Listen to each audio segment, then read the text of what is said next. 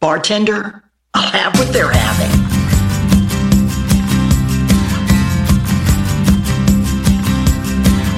If you're going to survive in this world, you've got to have a set of big balls. Me and my friends were all excited about returning to the Florida Keys. As soon as we hit town, we was pounding back the rounds on the patio at Willie T's. We had a drunken conversation over frozen libation with a woman named Gonzo Mays. She said, "Hey now boys, you're talking nothing but noise. We've done it all around this place. We've all been double-fisted at the Castle Marine and done 100 shots at Willie T's. We've all been thrown out of sloppy joes for getting naked and making a scene. We left the rented conch car outside the bar cause we were stumbling by the last call. You ain't partied at the meeting of the mind, so you've thrown up on Duval." Right there the challenge was accepted and the party lasted 4 or 5 days. I tell you, key lime pie don't taste so nice when it's coming up the other way.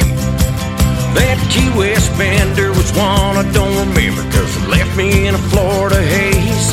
I tell you, we learn fast and you'll end up on your ass if you're drinking with Gonzo Mays. We've all been double-fisted at the Castle Marine and done 100 shots at Willie T's.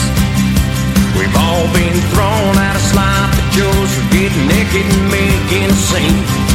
We left the rented conch car outside a bar cause we were stumbling by the last call. You ain't partied at the meeting of the mind, so you've thrown up on Duval.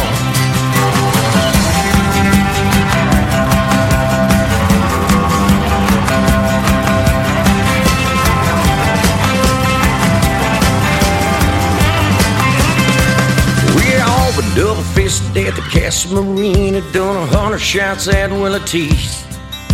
We've all been thrown out of sloppy joes for getting naked and making a scene. We left the rented conch car outside a bar cause we were stumbling by the last call. Last call! You ain't partied at the meeting of the mind, so you've thrown up on Duval. No, you ain't partied at the meeting of the mind, so you've thrown up. Shut up and quit mumbling before your ice melts.